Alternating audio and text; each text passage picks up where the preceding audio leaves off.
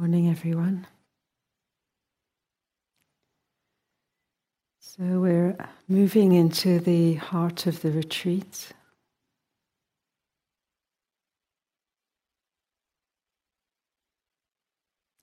And I also like the frame that our monastic teacher used to often reflect on, is that we have this experience of moving through time when actually things are unfolding within this unmoving awareness. So the retreat has arisen because of causes and conditions that have brought us to this place. Intentions, decisions made, planning, and so on. And now it's unfolding according to those causes and conditions.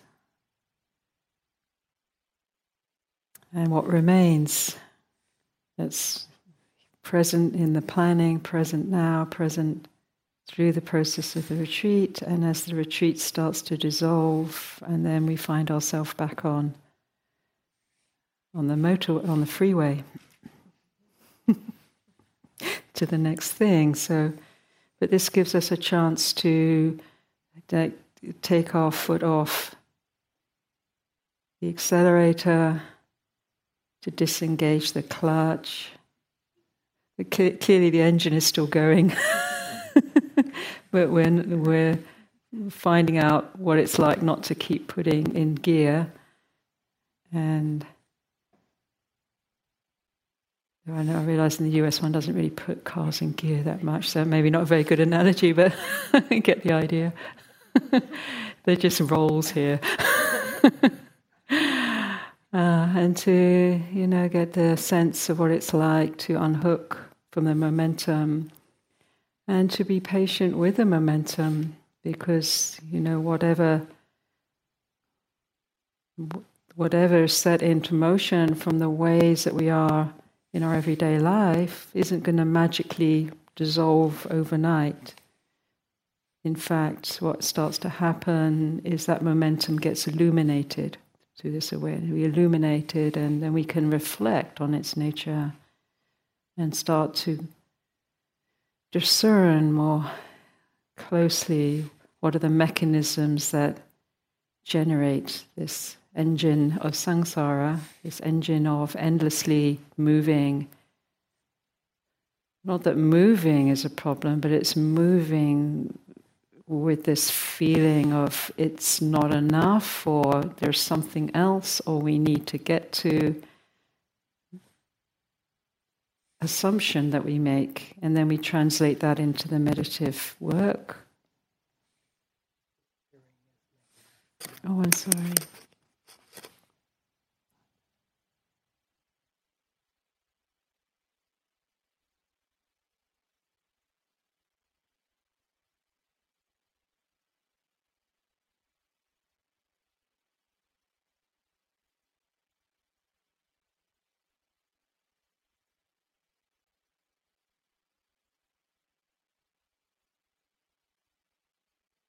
Sorry about that. Is that better? I don't know yet, so you can just let me know if there's some kind of rattle going. It's probably my head rattling.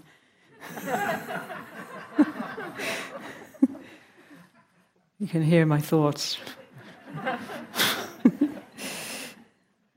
Seeing these mechanisms and realizing that, with a mindfulness, we create a breaker, we create a space to pause, to unstick.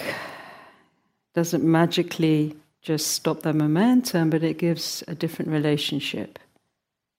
And then within that, there's more agency, and then a clarification of what do we decide to move with, and from where, what intentionality. And this becomes more and more important because, as the Buddha said, all arises is preceded by mind. All that comes into manifestation, and at the core of that is intentionality. So there's a lot of focus on this intentionality, because we get to live through the results of whatever is set in motion, and so while we can't always do a lot about the collective, although we can, and Buddha is certainly engaged in the collective, we can do something about the internal, our interiority, and the internal momentum that we set in motion, and that has an impact.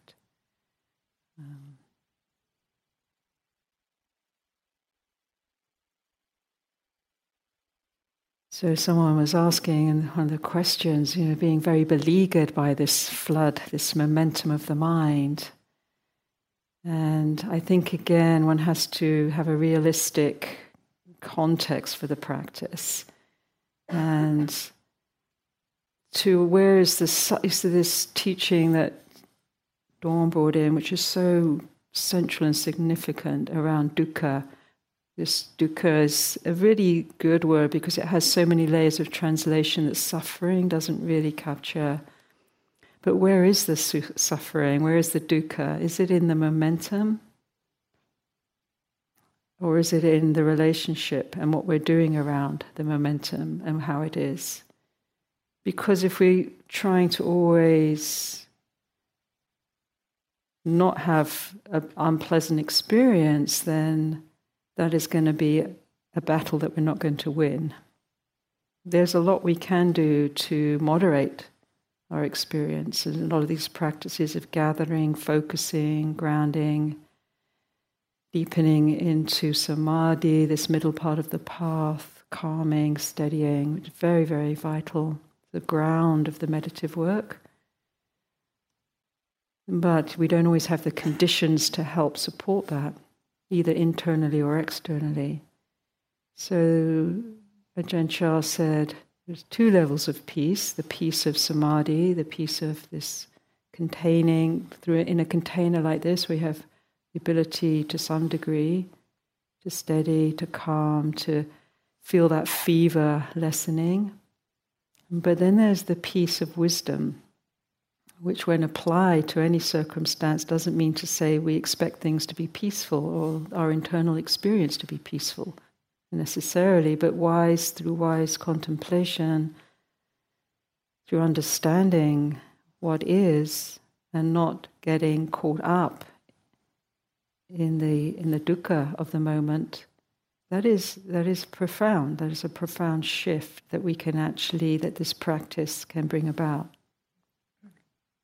So there's, in the suttas, it talks about three kinds of dukkha. There's dukkha, which is just the pain that the pain of aging, a painful knee, of getting sick, of things that impact that we can't do much about, actually, that are inherent in the nature of the psychology and the body. There's a certain place where we can't iron it all out, get it all perfect. And it's unsatisfactory in a certain way until we make peace, really, with how it is and what we can't actually change, really. It's inherent, although we can moderate and change a lot. But we can't change aging and death.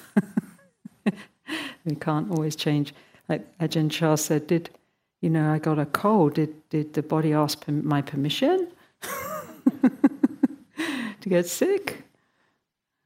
No, these things, we have all sorts of diagnostics, but, this is the nature of the body. It's vulnerable. That's why we're all sitting here wearing masks, It's because vulnerable. Something we can't even see, the thing called a virus. So there's dukkha that we learn to really work with without creating extra suffering around it. It shouldn't be this way. Well, try and say that on our deathbed. A lot of people do, but we that's why we prepare for this, this meditation So Ajahn Chah, and people would rock up on the doorstep, he would say, if you come, they say, I've come here for enlightenment. And he said, well, have you come here to die? It's learning to die before you die, learning to resolve and have that agility to know how to release. And then there's dukkha viparinama. This is the dukkha of just anicca, of just the feeling of things changing, the loss, inherent in the conditionality of the world. And even the Buddha experienced this when his two great disciples died. He said it's like two ancient trees falling. That is a beautiful image of this grief. There's something that was there and with you, and then it's gone. And there's the body's going to feel the loss. But then there's dukkha sankhara, and this is the dukkha that the Buddha said we can put an end to. This is the dukkha that arises from the not seeing clearly, the assumptions we make about ourselves and the world, the demands we make of everything and others, the reactivity of the mind in relationship to how it is. And that doesn't mean to say we shouldn't respond to how it is. Often people hear this and it's like, well, I don't need to do anything, I just let go. And there was a disciple like that with Ajahn Chah. The rain came in on the roof, the thatch roof from their hut. It sort of fell apart in a windstorm. And he found him sitting in a tiny corner and he didn't fix it, where there's a little bit of thatch still. He said, no, what are you doing? He said, no, I'm letting go. And he's like, you're letting go of the wrong thing, You're letting go of being sensible here, you just go thatch your roof, So to make sure that we just don't take one position, I'm just letting go, and that's it. There's also picking up. That's a part of the path, and sometimes with vigor, sometimes in the Dharma it can sound like, we have to be very, there's no challenge, and we don't, we really so you become like an enlightened doormat that, people just run over you. But Buddha was fierce. He challenged people that were ignorant or wrong view or doing things that were harmful. Even Devadatta, the disciple that hijacked half of his order, a very impressive monk, very charismatic. Everyone started to follow him. Very purist in his approach, very attractive in that way. And it split the order. And at a certain point, then, eventually because he hadn't purified, hadn't had that wisdom to see the poisons of the mind, he eventually tried to kill the Buddha. This is something you don't do. It's called a heavy karma. Some karmas are hard to dissolve, and that would be one of them. But the Buddha said to him, challenged him. He said, I wouldn't even give the order to my beloved, just, very accomplished disciples, never mind a lump of spittle like you. Oh, the Buddha said that? Yes, the Buddha said that. Called him. So, this is a way of understanding. It's a balance. We're finding a balance. But to free the mind of dukkha means that we then have a much better chance when we do engage of engaging from a much clearer space than it being distorted through the agenda we might have that's not really seeing the nature of what's needed. So in the training and in the practice today, there's an encouragement. The Buddha in the Four Truths gives a diagnostic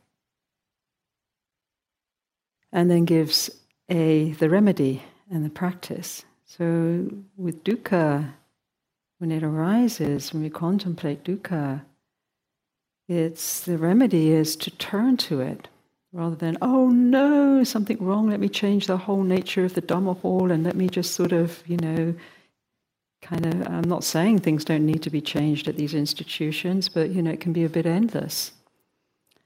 As Ajahn Chah said with disciples, he would try and line them all up. He'd get all the feet lined up, and then all the heads would be out of sync. So he'd then line all the heads and then all the feet. There's this sort of endlessness of moving the deck chairs around on the, on the Titanic. So I don't know whether I didn't mean to say that, but moving the furniture around in the room, for it goes, forever and ever. So where is the dukkha? Is it in the furniture? Is it in the person, snoring or whatever? It's, we can often trace this back to it's what the mind is doing with it.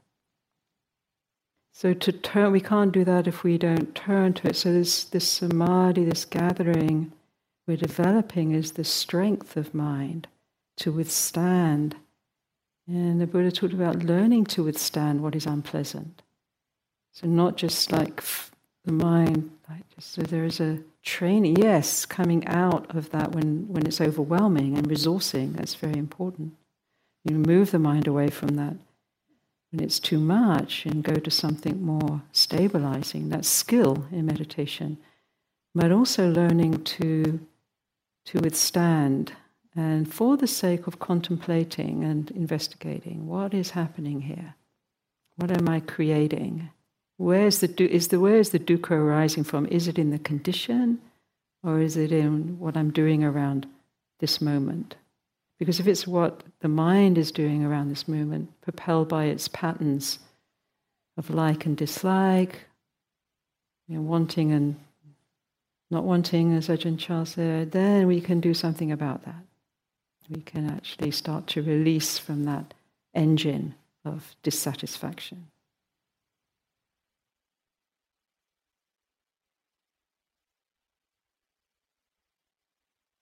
So yes, in that way, as someone asked, just seeing, the technique, just seeing, you can just use, just seeing this is dukkha, rather than I'm suffering and it shouldn't be like this. This is dukkha. And some dukkhas have a lot of energy in them, because we've been buying into it for a long time. So, but the moment of seeing, I used to go listen to Krishnamurti in the UK, and he would go, when you've seen it once, it's finished.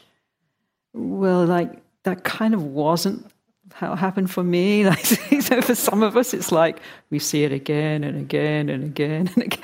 But there is something that starts to break the pattern in that seeing. It's not always finished on the first seeing, but you start to shift the relationship. So in our practice today, I really encourage, this not being, as Ajahn Chah say, don't let yourself be frightened. Pick up courage, take courage by this experience of dukkha.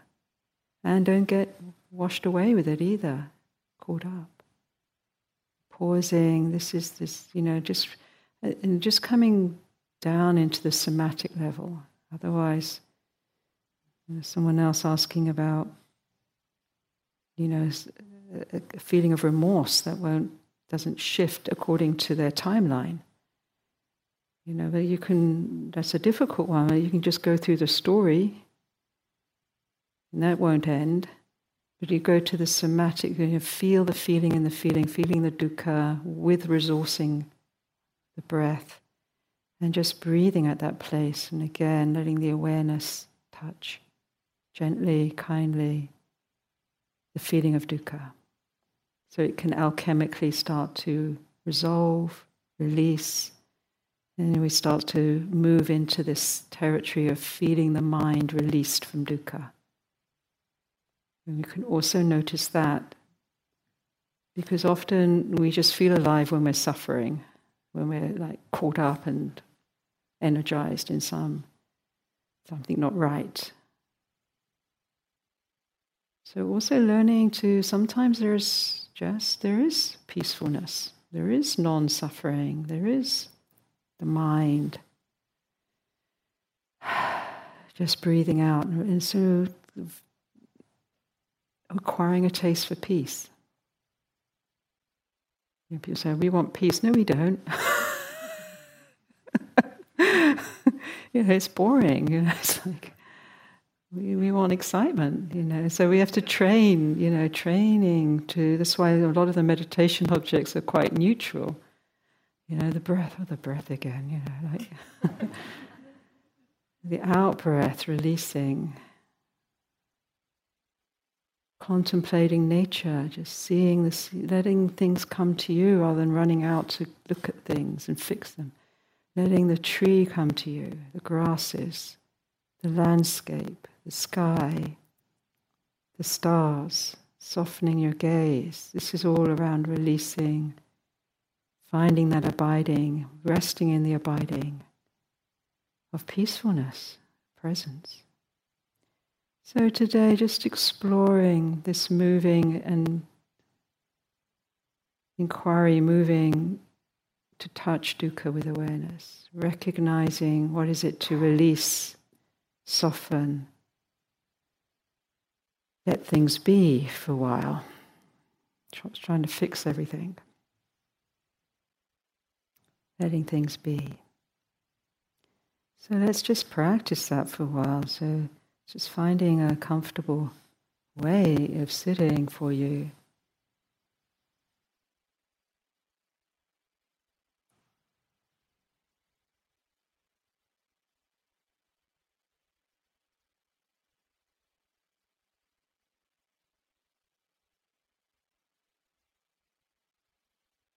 And just as we've been doing, just beginning what's present for you, how is it now? So we're building the practice on what's presenting and adjusting. You need a bit more space, you need to bring a bit more energy, some kindness, some relaxing, some bit more strength and focus. So just exploring these subtle adjustments of posture and attitude as we connect with how it is for us now.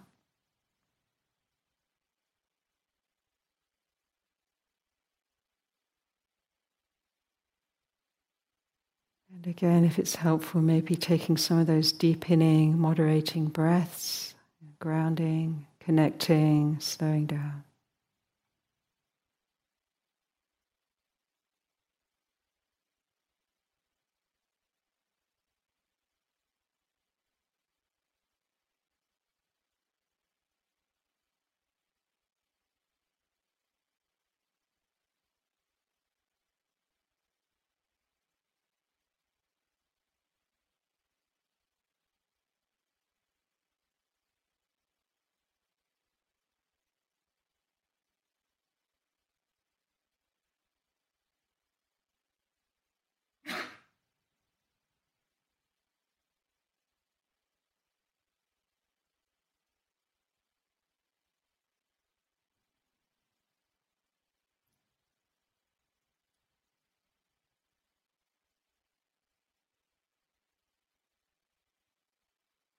Just taking this theme, if it's supportive, is to notice there's an experience of some form of dukkha.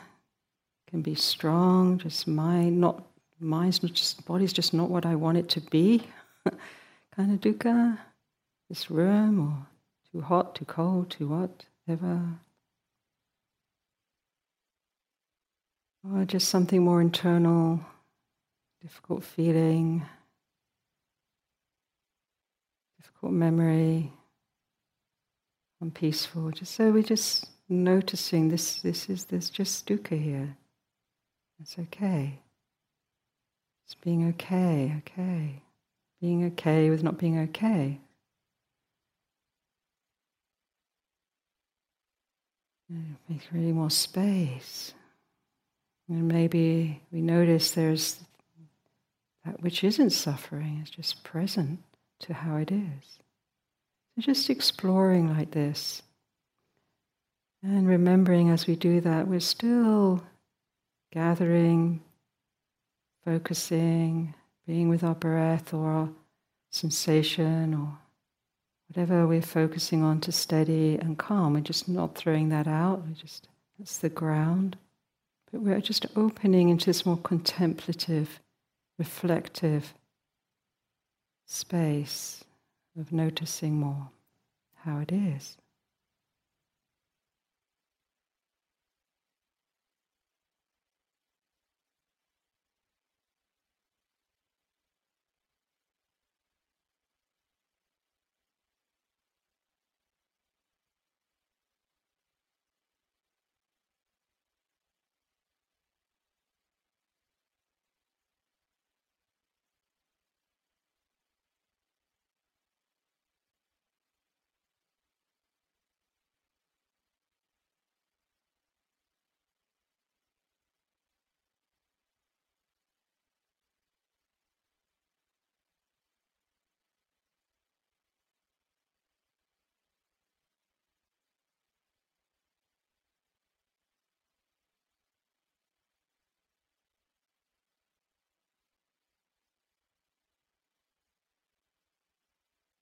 And if it's helpful, just picking up the theme of letting things be as they are right now.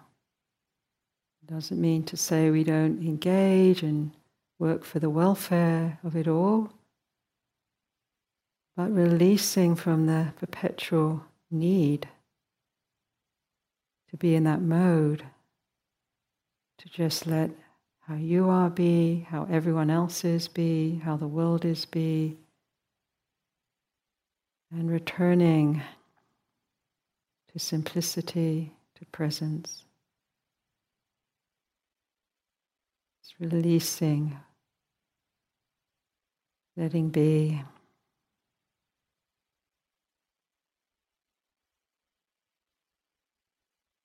Giving back what we're trying to change and control, just giving it back to the Dhamma.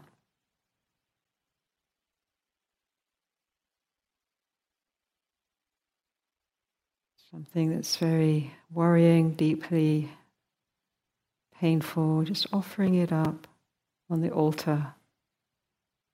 Letting that be there for now. Can't deal with it now, don't know, haven't got an answer. Just put it on the altar. The Buddhas, Guan Yin, the awakening power of redemption, of compassion, of resolve, of healing.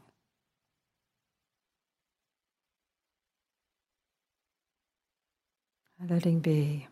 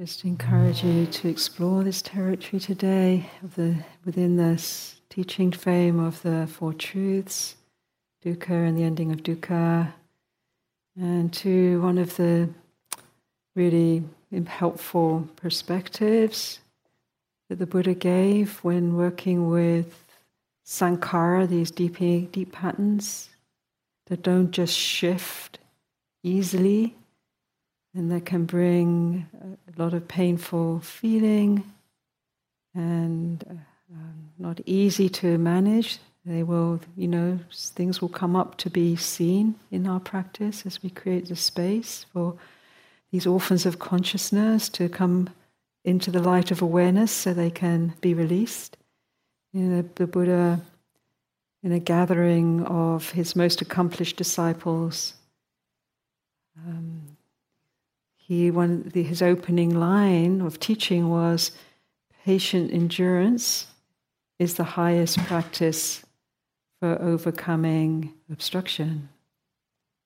And so some things we just are patiently with, but adding this awareness, moments of knowing, moments of not adding more fuel to that fire, to that pain, doubling down into it, moments of releasing, this quickens the ability for the process of that sankhara to dissolve. So sometimes not to worry so much if we're suddenly, where this is what we're working with. This is then part of our retreat. It's not in the way of the retreat. So whether very peaceful or not, this agility, just being able to move according to conditions and respond. So wishing you a very beautiful day. If it's not beautiful, wishing you wisdom to contemplate as it is and finding the beauty in the not beauty. It's all good. Thank you.